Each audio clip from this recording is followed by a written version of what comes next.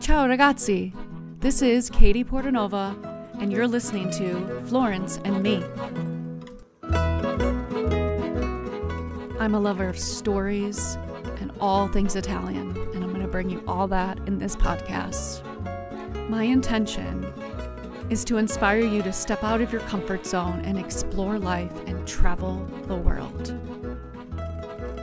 Join me as I tell you my story and many others about Italy and my love, Florence. Andiamo!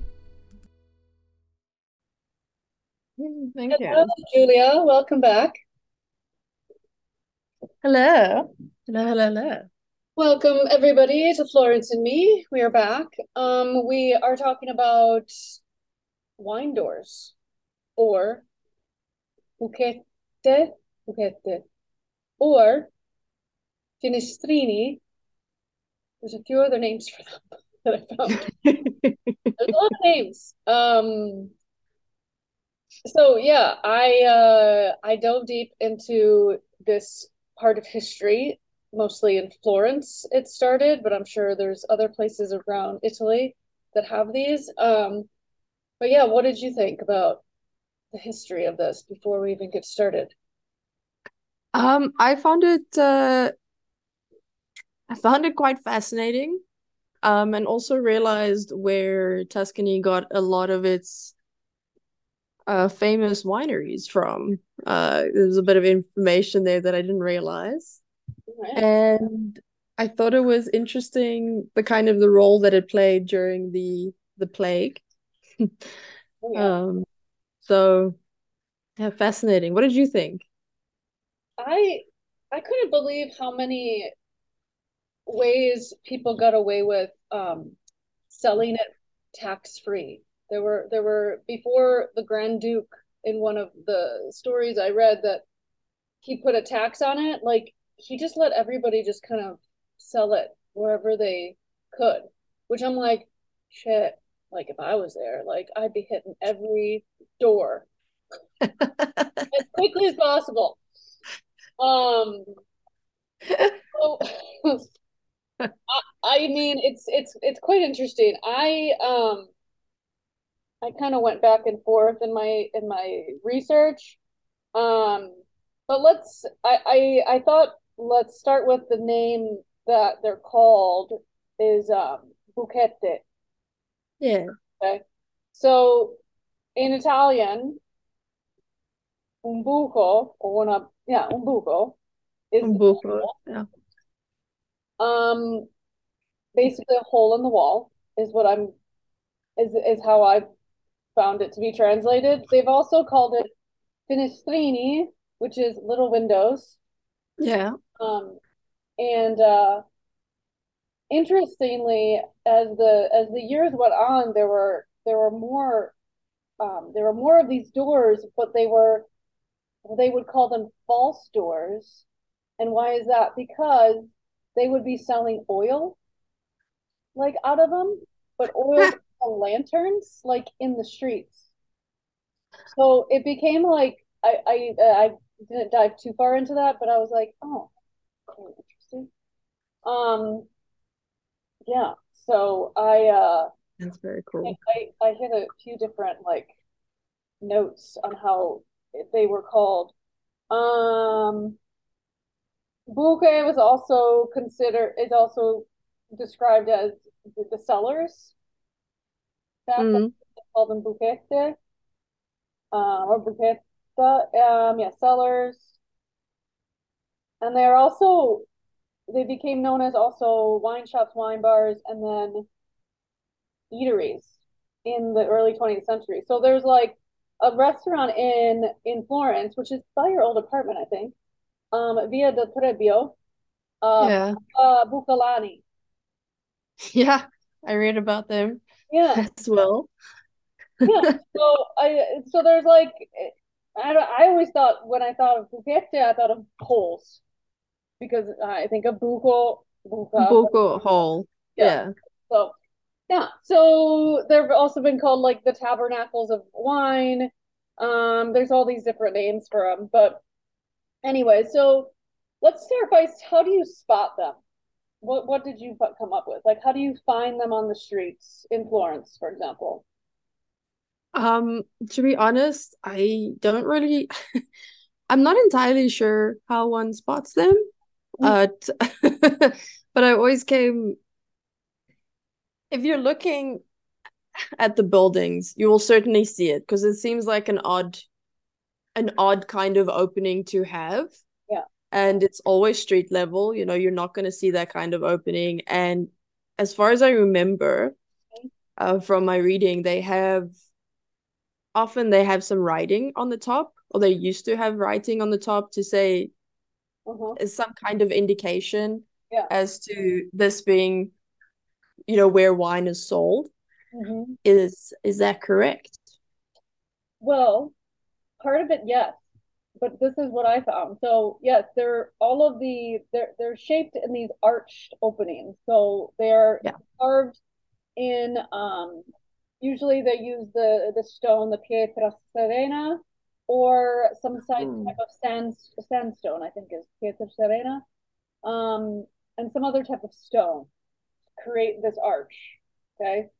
So they're all different shapes and sizes. They all have different, they could be rounded, they could be pointed arch. They have all these different types of arches. But yes, you find them on the ground floor of the bigger palazzis or the palazzos. Um, but not all of them are of street level, meaning of like Ah. eye level. Some of them are actually um there's benches where were made around some of the palazzos that have a hidden door to the cellar. Oh, So like okay. people could knock on that door. It's not a tiny door like the wine doors, but they're actual I'll show you in my I saw this and I'm like, oh my God, I didn't even think about this. But they're like now obviously you can't like get into them, but they like this picture here.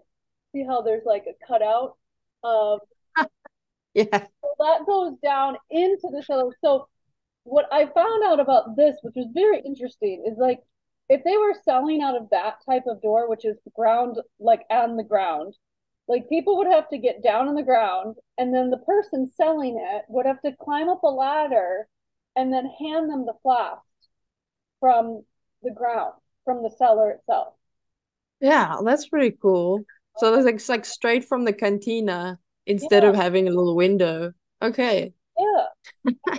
Yeah, so they're not, and the other thing I found is that they're not always in, they're on the ground floor, but sometimes they were in the door, like the two big doors of these palaces, like you could see Oh the yeah, then top of it, but sometimes and then for a while they stopped making them like that because if it was the stable, they'd have to open the doors for the animals, so they couldn't sell wine because they would have the animals like either come in or come out, or um, so that's why they decided to move the doors on the facade away from the main door.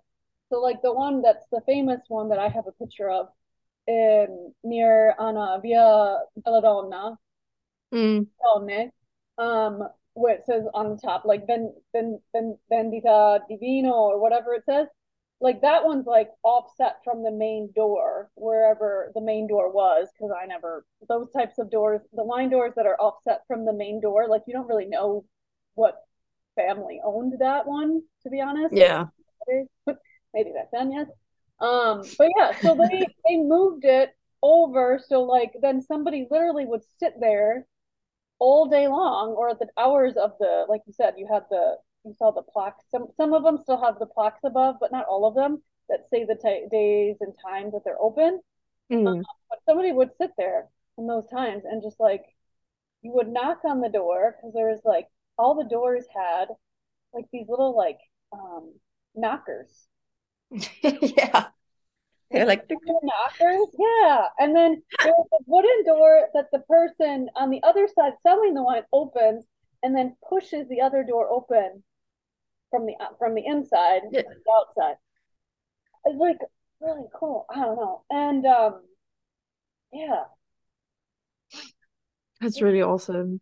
really a cool concept too, because so what did you find about like the selling of the wine? What kinds of things did you read about? Like when did they start? Like whatever story you have. You don't have to go in order. So one of the things that I found interesting about the wine doors, or the wine windows, or the Buchette del Vino, of was how they started.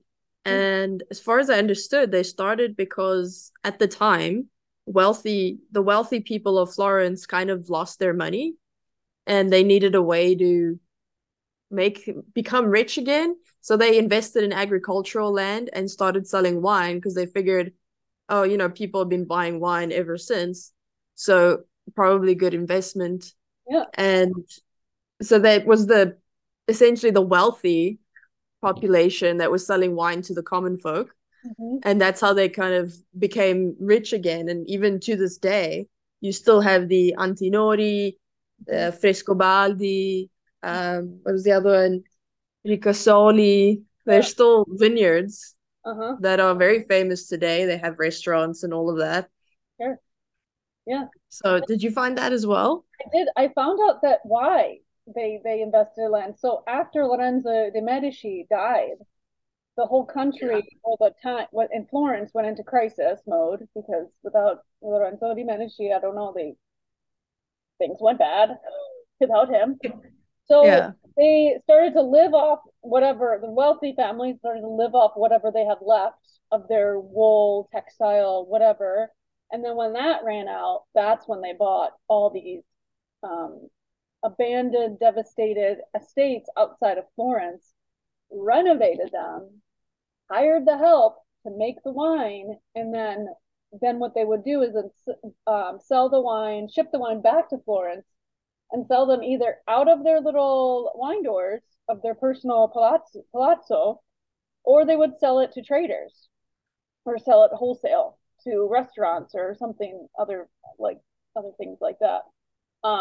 But yeah, they basically took over all of the whatever wars were going on, because there were a lot, and they took over all the estates that were devastated or abandoned outside of Florence. And that's why the Medici they have so many freaking villas like all over outside of Florence, because they basically, had the most money to do all that.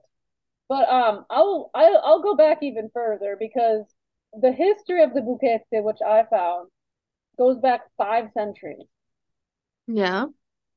But they didn't have an actual name until like the 1970s, which is when they called, well, not the 1970s, they called it Buchette, but they had all these other names as the years went on in the 1500s and stuff. They had all these other names that they came up with, but they started with names like counters where wine flasks are handed over, but in Italian, of course. Holes for selling Trebbiano. And I was gonna look in my Italian. That's brilliant. Like Sportello di Vino. Like I thought it was hilarious. I'm like, okay, they're very guys.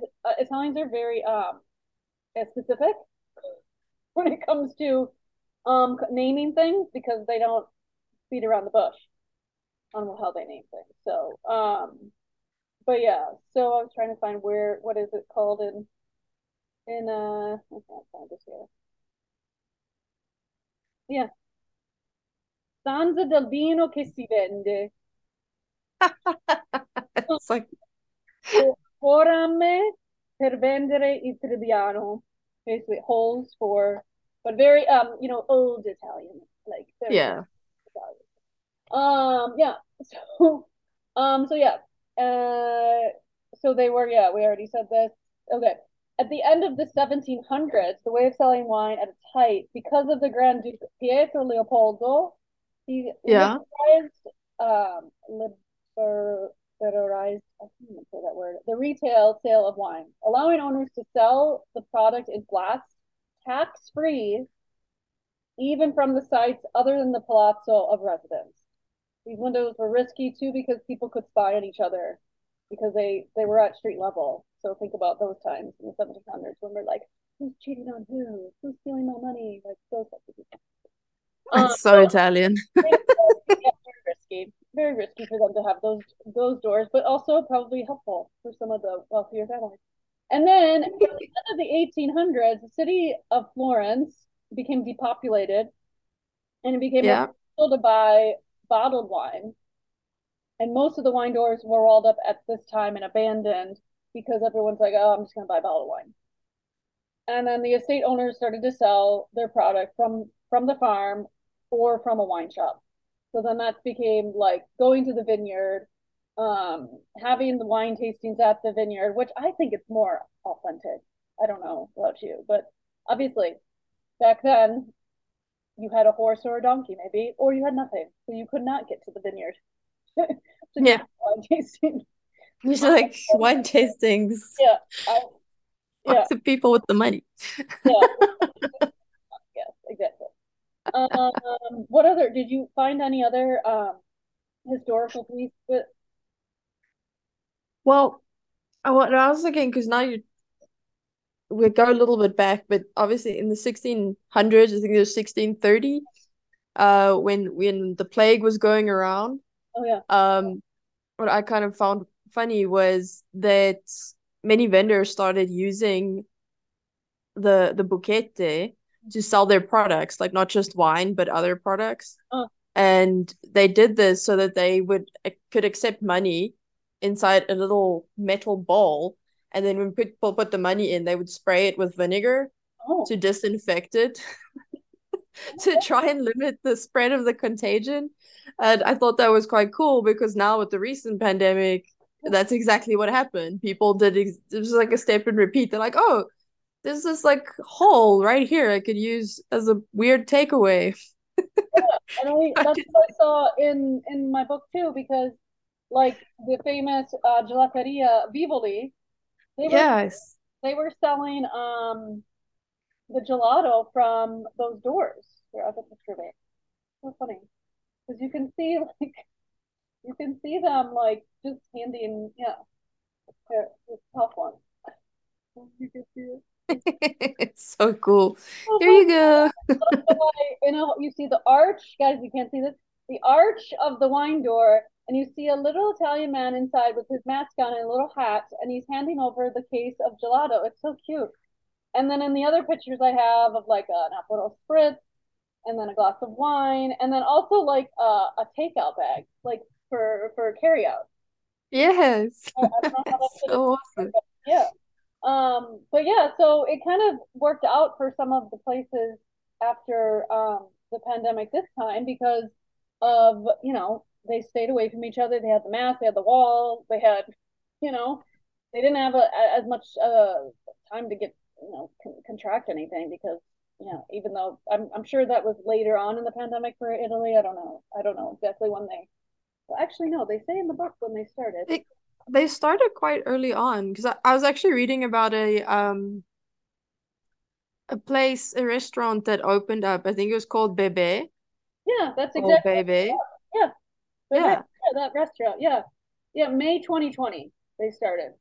exactly. It was quite early on because they were only open for about 6 months, Yeah. and then the pandemic went over to Italy, Yeah. and realized that they had that little, buchetta Uh-huh. buco there, and Yeah. they're like, okay, well, this is how we're going to save our business because they obviously had just invested so much money into opening up this business and the pandemic hit, which happened to so many people. And I think it's really cool that Florence or Tuscany, because I think it's mostly in Florence. I only read about the Bucette being in Pistoia. I don't think it's outside of Tuscany. I'm not sure. There's some Um, in Siena. and And Siena. in Siena, there's Cartaldo, Castelfiorentino, Calenzano, Borgo San Lorenzo, Bagno Ripoli, Colle Valdelsa, Fiesole, there's a whole bunch. La Strafina, Lucca. There's a ton, but they're not obviously in working order. There, a lot of them are cemented over. I love seeing. I'm sure you saw pictures. I love seeing them as like the buzzers. Yeah. Like, if you haven't been to Florence or in Italy, and you haven't been walked up to a residential house, um, what you'll see is as a buzzer with everybody's name, and you buzz just like any other building in the world, I guess. But it's cool to see it in this arched space. And there's a whole bunch of pictures in here, like artists have created artwork over it. Um, some of them have been, you know, like I said, completely cemented over. Some of them still have the grates, but they've actually just become windows. So they've opened it up, like Yeah. like with reconstruction and all the other stuff. But mostly, most of these that are outside of Florence. Oh, and there's one Via del Trebbio. This is the one I think I have a picture of too, that has the word vino in stone underneath. I just think it's like it's the most beautiful one, and I would show it to you, but it's very very tiny. But it just looks No. so pretty. I'm like, oh my god, it's just like, and I think I probably had that on my phone, like as a screensaver or something, because I just loved it. Oh, I think they are really beautiful and they're just something that you can easily walk past without really knowing about it. Yeah. Um, like my grandparents, they would always tell me, "Oh, you just walk past, you give them your money, and then you get a glass of wine." Uh-huh. And that's what they remembered about the story, but it was interesting to find out that it was actually a fiasco. It was like a glass bottle of some kind, flask, Yeah. that you would purchase. It wasn't just like a random glass of wine, which always seemed a bit strange to me. Yeah. Well, if I And was alive back then, I probably would be just fine. Like, yeah, just fine. oh yeah. I would have easily drank that on the street. I think you should definitely add this to the retreats. Do a day of going to the wine doors and I then go for a wine tasting. would love to do that. I think it's a very unique, and I've seen them, but I've never seen them open.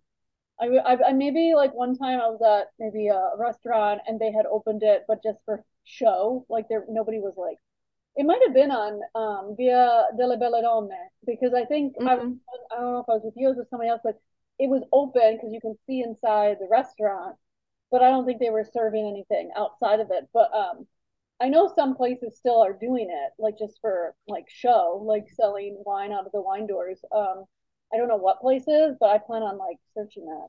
We should do that the next time we come to Florence. I think so. I mean, why not? Because I can't remember the names of the places, but there are quite a few, at least restaurants that have them open and you can use them, Yeah, which is really awesome. And I think it creates an interesting experience for people, and you kind of get to imagine what life was like, back in like the 17th century, 18th century. yeah, Probably like really miserable. You got your stale bit of bread, and you're like, I'm gonna go get me some wine. I'm gonna go home. I'm gonna forget about my troubles. yeah. Like, I just imagine that. No, it's great. I think it's a great experience to even like, yeah, because I always, whenever I was living in Italy and Florence, I always imagined as I was walking down the street or riding my bike from Poggio Imperiale down through Porta Romana, I would be like, God, always imagining like, what was happening here? Was this even here? Like at this time or in Dante's time, like I would always imagine like, what would happen on the street as I'm walking down the street or as I'm meeting you for dinner? Like, what was going on at night in Florence in Dante's Florence? Right? I Because mean, you just walk through the city center, you walk past Dante's house and yeah, these buchette, just imagining like, did he stop by? Did he yeah, do this? Like, was this part of his routine? It's a really weird experience to have, because you're not just learning a bit about history when you're there, you actually get to go and stand where these people stood. totally. And it's like, this is insane. It's like, the man she walked these streets.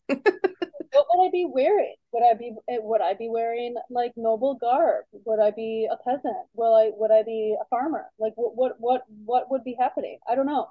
I think yeah, I love that's why I think I love living in Florence because there is just so much history and so much and on every street there's just something to there's some story that happened. You know, and that's why like there's that tour that I was gonna give this past retreat, like of all these like hidden things that you not normally a guided tour guide is going to give a group of 30, 40 people.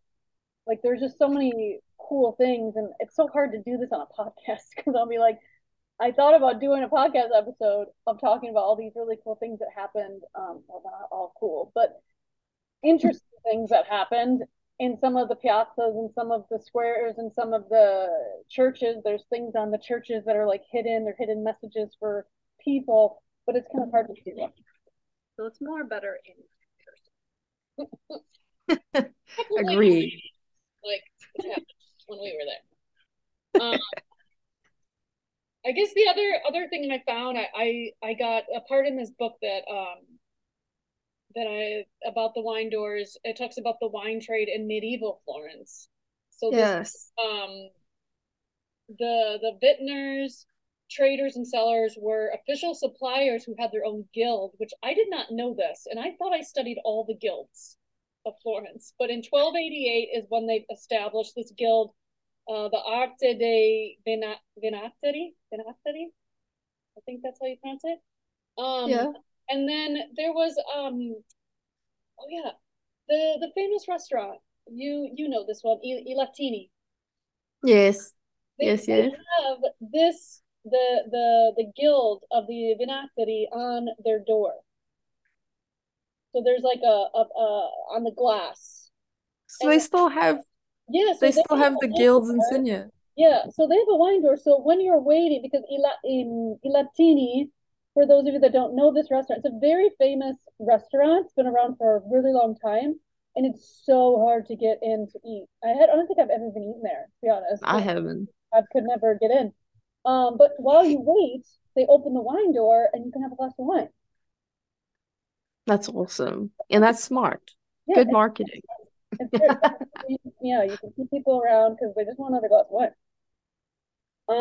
So this guild was open not only to innkeepers and taverners, basically owners of bars, but anyone that sold wine for most of the year or just for one season. So you could be a part of this guild for those two reasons only. And then, oh yeah, as we talked about this earlier, as early as the 14th century, members of the leading Florentine families dedicated themselves to wine production, like the Antignonis and the Ricastolis. The bylaws of this guild controlled the opening hours of taverns, the price of the barrels, jars, mugs, and the minimum distance a tavern could be open from churches, tabernacles, convents, and prohibited gambling. Interesting. Yeah. It banned the sale of salty. This is something that wouldn't go right now. It banned the sale of salty foods in places where wine was poured by the glass, as it was an artificial stimulant of thirst and considered fraud.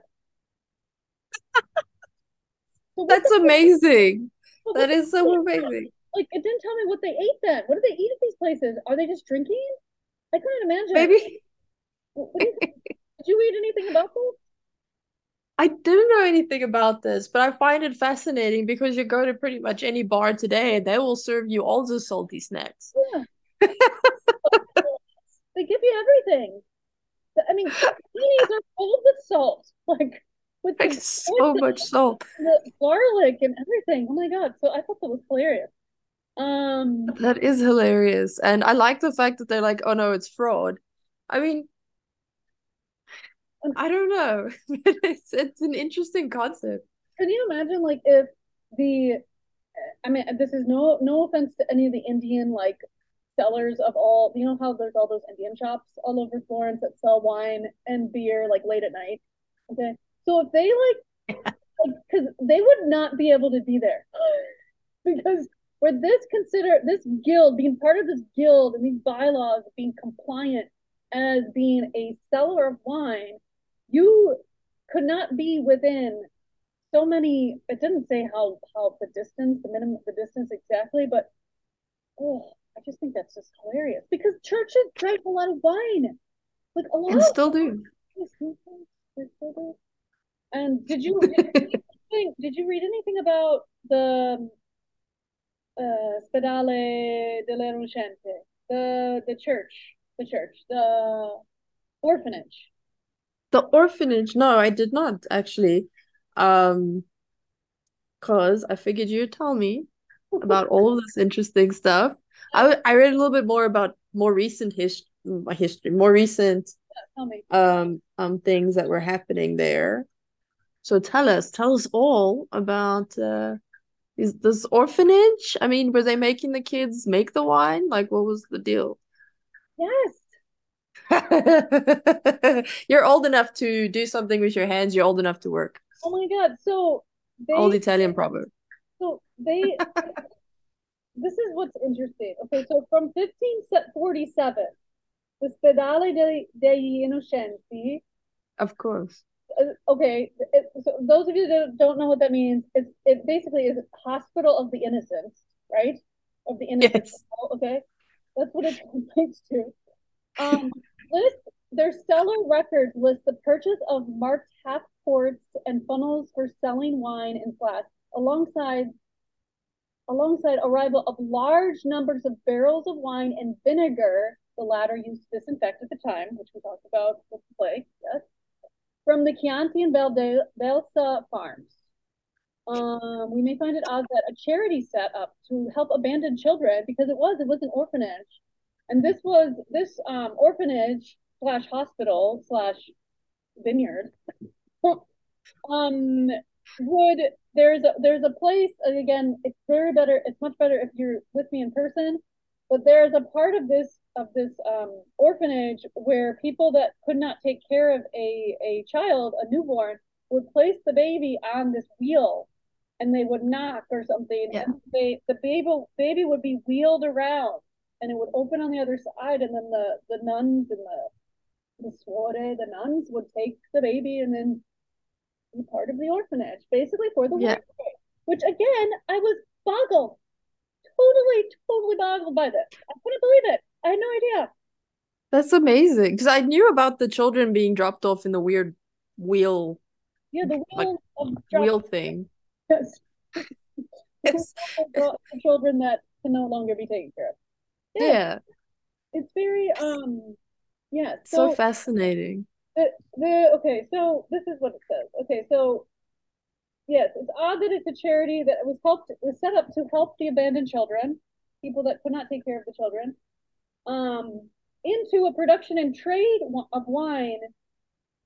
And because these orphanages had all these children, they actually figured out, or they thought, that the wine, this is a nutritious beverage. It was an essential part of the diet of nearly 200 adults and children who lived and worked there. So it was stored in the cellars in large amounts. I probably was living there in my past life. I was going to be around wine. They produced more wine than necessary, selling it in surplus which was very profitable and an intelligent way to exploit the Spedale dell'Innocente real estate, which grew continuously thanks to benefactor bequests, which I'm guessing just a lot of rich people gave them money. The importance of wine as a commodity at the time is proved by the decision taken in 1567 to plant a vineyard within the orphanage walls. There was a vineyard inside there. Now I want to go inside. Me too. I don't know if you can go inside. I've never seen it open to the public anyway. I think it's actually still a charity from what I remember, but I don't know if you could actually just walk in. Yeah, so they planted this vineyard, and also and the children then helped take care of the vineyard. That's amazing. That actually blows my mind a little bit. Like my grandmother could have been one of those kids because she was in a convent until she was 8 years old. Really? Yeah, family of 13 children. Oh, You know, wartime Italy sure. and post-war Italy. That not a good time. And some of the younger children, the younger ones, they were sent to live with other families. Yeah. But the first family that she lived with weren't taking care of her, so then she was given to a convent. And when she was 8 years old, her family was rich enough. Well, rich, that's not the right word. They had enough money to take care of her, so she went back home. With her Um, parents? yeah, with her actual parents. And I just wonder, like she's really into wine, like more than most people I know. And I wonder She doesn't if know this what, place she stayed in, was she like a winemaker at the age of 5, you know? Like she knows a lot about wine. I think she doesn't know what an orphanage she was in, probably at this point. Pardon? She doesn't know what orphanage she was in, and it was an Um, thing. I could ask her, but she said it was something like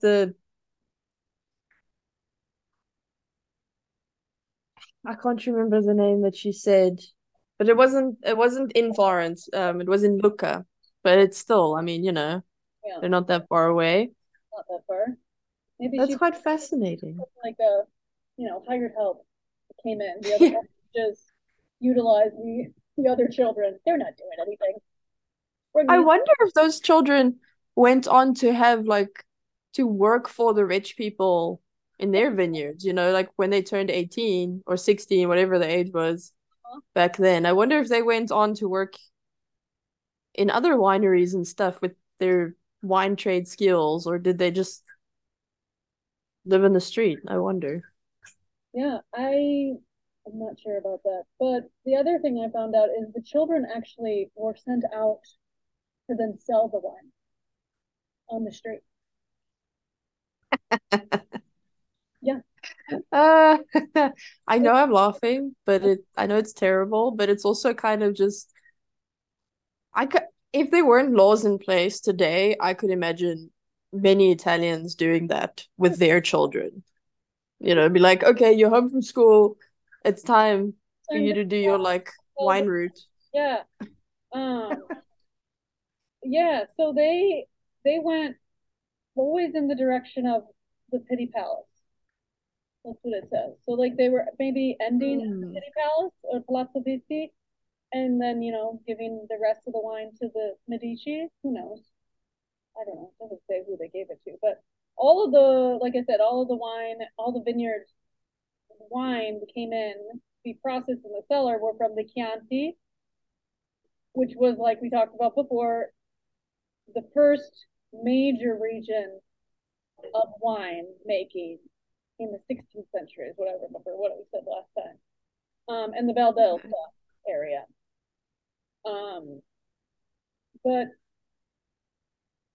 yeah, it's That's pretty really fascinating. I it's think there's so much fascinating. in every little detail that one researches, there's so much like history there, just thinking about these Buchette, with h- how they've changed the story, how they've adapted to being there during the plague, during the pandemic, how they helped people make their fortune back, and just kind of always being a part of the story in a way. Like we were talking about the Vino Sfuso in the last episode, and in many ways, I feel like that's a modern version of the Buchette, like that Yeah, idea of going and fetching your bottle of water, your artisanal water, yeah. Well, it's water I for them. mean wine. No, it's water for them. No. It was nutritious, delicious, and filled all the open children's bellies full of wine. Yeah, Just, like at least they got to partake in what they made. It wasn't just like a I mean, that's another thing I was thinking about too. Like, I wonder if it was rewarding for them because obviously I don't think it was like slave like working because I don't. That's not what was depicted here in this book. But hopefully, it was something like you said. Hopefully, they went on to learn more about winemaking, or they went to work for one of the Frescobaldi or Antignori, or those people don't need to work at all anymore. Those members of those families. They've got plenty of land everywhere. That belongs to no, families. like Yeah, I could share some of that land. It would be great. that would be great. That would be great. But yeah, I think I agree. I think Vino Sfuso is like that type of. It's like your own little wine door, but in a shop, and very Yeah. and very cheap. Because I'm guessing because I don't know what the cost in the florin or the type of currency they had back in Dante's Florence or in Medici Florence or in, you know, the Black Plague Florence, what kind of currency it was, but I'm guessing it couldn't have been that expensive because Yeah, if everybody was everybody, using it. and maybe there were different vintages as the years went on. That's something that's also interesting to me. Like, when did they understand? I know we talked about that a little bit in the last episode, but when did like the prominent families of these winemaking families understand that, oh, we need to like age this longer so it's really good, and then we can sell it at a higher price. Now, I wonder where that concept finally seeped into their, you know, Mm. because that's not obviously talked about in my research because I was mostly focused on the wine doors, but because I think it's interesting that wine nowadays can be very cheap, but it can also be very expensive. So, Oh yeah. and I think there's meaning that the wine that is expensive doesn't necessarily mean that it's better than the wine that is inexpensive. Meaning inexpensive, not €2 or €3 because that wine is probably shit. I was gonna say, but you don't know. Maybe not, because I still have relatives that like Tavernello, and that's not probably inexpensive anymore because everything's so expensive. But but yeah, like things like that would cost like €10, €12, like right now, or €6, €8. I have like wines that I like that don't cost that much. That doesn't mean that I think that's hard for Americans sometimes to understand because in the California culture, and I don't know if it's the same in South Africa, but there's a lot of different vintages and a different type of winemaking, but also I don't know how they classify some of these wines to be hella expensive, and then some to be like $20, $13. You know what I mean? Well, I'm sure it has a lot to do with prestige, apart from the actual quality of the wine, because I mean that definitely, like any product, the quality will impact the price, Right. and the process of making it. Yeah. Like if you're making a wine with grapes that can only be grown on Mount Vesuvius or some nonsense like that, it's going to be pricey because there's probably like a handful of grapes and you get like 20 bottles a year.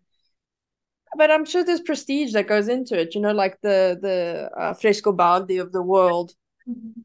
They've been doing it for so long that they've got the name behind them. So even if they made a shit bottle of wine, they would still be able to sell it because their name's on it. Yeah. It's like Chianti as well. You see Chianti, you're like, oh, okay, I'm gonna buy Chianti because I've heard about Chianti, Greve di Chianti. But there are Chiantis that just kind of taste like cardboard. It's just how it is. Mhm. Many I like, most I like, but it's also a subjective thing. Some things that, like my father, he loves whiskey, Mm. absolutely adores whiskey. I think it tastes, like paraffin. I think it's gross. And so the wines that he really likes are really strong wines, Mm. typical of South Africa, like we spoke about as well. And in South Africa too, there's vintages, and people like to kind of one up each other with the best wine. Oh, I found the best wine. But what I like is a really soft, fruity wine. It's like I don't want to be bombarded with tannins when I'm trying to drink. So I think it's such a difficult thing to actually understand. I mean, like every product, like I Mhm. said, it's the how it's processed and all of that. But I think prestige is a big part of Yeah. why it would cost so much. What does the label say? Sure. Like you were saying, Tavernello, for those of you who don't know, Tavernello is a box wine that even I still drink as a daily wine because it's a good table wine. You're not going to get drunk off of it. And it's not, how can I say, there's nothing special about it, Yeah. you know. It's But not like spending it's a drinkable. good amount. It's Yeah, yeah. Just like I, whatever. I would drink Tavernello all the time when I lived in Italy because it was simple. It was a simple wine, like you said, table wine. And again, I think like you pointed out perfectly is the fact that like yeah, the expensive wines, like in California, like in South Africa, like in Italy, the ones that are branded as a very high quality type of wine, like Antignori, like Frescobaldi, like anything in Montalcino, the Brunello, anything that's called Brunello is expensive. It's just the, like you said, the type of process it goes through, how it's maintained, how it's curated in the barrels and all that stuff. So yeah, I mean, I think there's, and also like you said, with the vines that there's only so many vines. Okay, then that's going to be probably more expensive because they can only get so many bottles out. The same thing with Paolo's vineyard in Greve, Altiero. He has one set of really old vines, and that is what he makes his very special Gran Selezione. And that bottle is like €60. Okay, so that's pretty expensive for That's pricey. yeah, for Italians and for other people as well. But I mean, normally a good bottle of wine can run between like 5 to 10, 15, 20 euro. And then the expensive ones go a little bit higher. Anyway, we're going off on, but I don't know. Maybe we need to talk about the types of quality of wine in the next episode. What do you think? I don't know. That probably. I think we started ourselves on this interesting wine journey. Yeah. So maybe something we could actually talk about is apart from just the quality, but also the different types of wines. Um, I think more people are familiar with the French classifications of wine, and you won't typically see that here in Italy. You'll, you'll see the Sangiovese, Nero d'Avola, Brunelli. Um, there's so many, and kind of explain what that means and where these things come from. So when people are here and they're trying to choose a bottle to go with their dinner, because you will want to, Or kind of give advice. yeah, or in that respect, we can teach you about the types of wine, and then when you're at the vineyard, you can one up the winemaker and say, "Hey, I know the Vernaccia is XYZ." Cool. And the winemakers are always very impressed when you know something about their type of wine that they're making. Like Lorenzo at Casaluci, he loves to be stumped. Like he's an amazing storyteller, but he is like hilarious when somebody's like, "Well, I heard that this." Is like, "Ah, yes, but did you know in Italy, blah blah blah," and he goes on. So those types of things, I think, yes, I think we should. I think we should. I don't know what we're going to call the episode, but we'll think about it. But this was a fun little chat, and I feel Yeah. like we kind of went back in time, and I feel like we were, walking amongst the wine guild. The wine guild. I think it would be great to talk about it. I didn't know there was a wine. I mean, I knew about the guilds, but I didn't know there was a wine guild. Well, And I it think seems obvious. we should do that in another episode and figure out if there's any other information out there about the wine guild. I don't know. It's just interesting. There's probably other stories that like there's so many things that I have like in my mind that I want to talk about in this podcast. There's one other thing that I don't know where and when I'm going to find the actual historical background. Again, another topic, but of my favorite church in Florence, Santi Apostoli. There's no there's no book. I've went to every library, every religious library in Florence, and asked them about Santi Apostoli, Amboru Santi Apostoli. Is there a book? Is there a history book written about it? Blah, blah, blah. Everyone's like, nope, nope, nope. There's got to be something written about this. Like, so if I ever find any more information on it, I want to talk more about it because all I know is what I know. But it's always interesting when you get that really in-depth knowledge on something, especially around That's true. We wine. might have to be the one to write the book. Because it's such how can I say, it's an out of the way kind of church. It's not something that you'll stumble upon. You really have to find it, and it's really beautiful, Totally. small church with a lot of interesting things inside.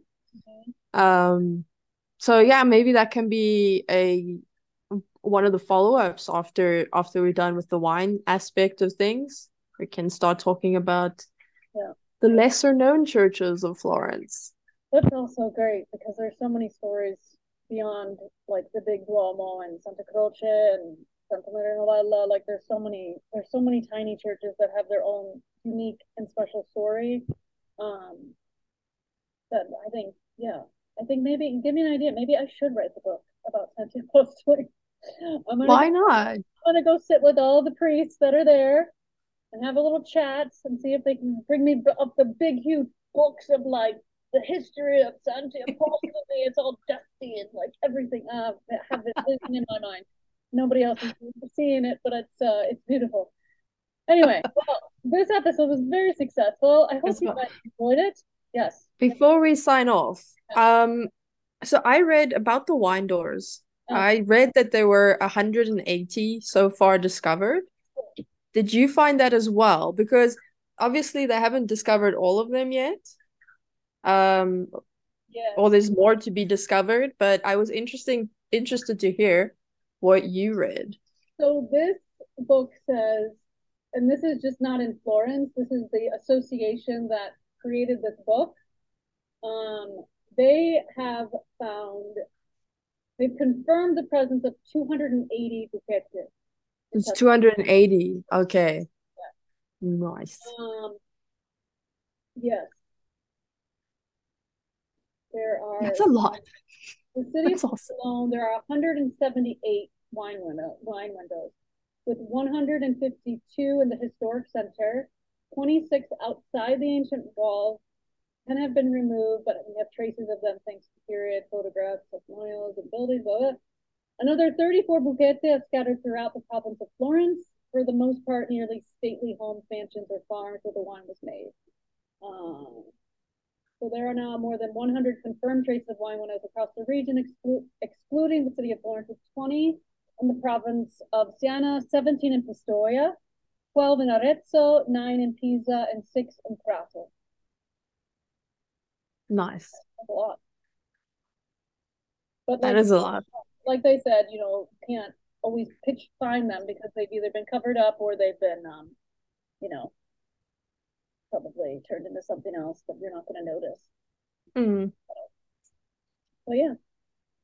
I think it's fantastic, and I think it would be an awesome thing to add to the retreat tour. Like I love the idea that you want to show people the different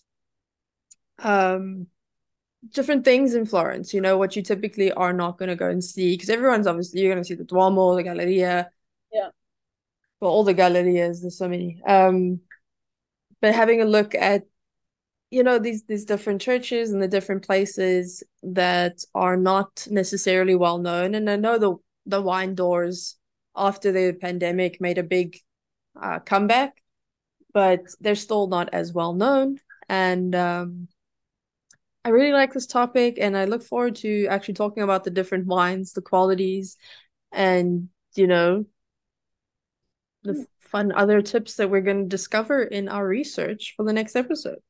Awesome. Yeah, so stay tuned, guys. We're going to come with another episode next week or the week after, wherever we are. We've recorded 2 this week. So, thank you, Julia. This was fabulous. So, buongiorno, buonasera, buonanotte, wherever you are, wherever you're listening to this, and thank you for listening. And I will see you soon. Ciao, ciao. Ciao, Julia. Ciao. I am beyond grateful for you listening to my podcast right now. I am so excited to share my journey of living abroad and all of my stories of Florence and Italy and all the places in between that I've visited. If this has reached you in any way and you would like to continue, please subscribe now. Also, go check out my website, trulyitaly.tours, for all my travel experiences. Ci si vede. Ciao.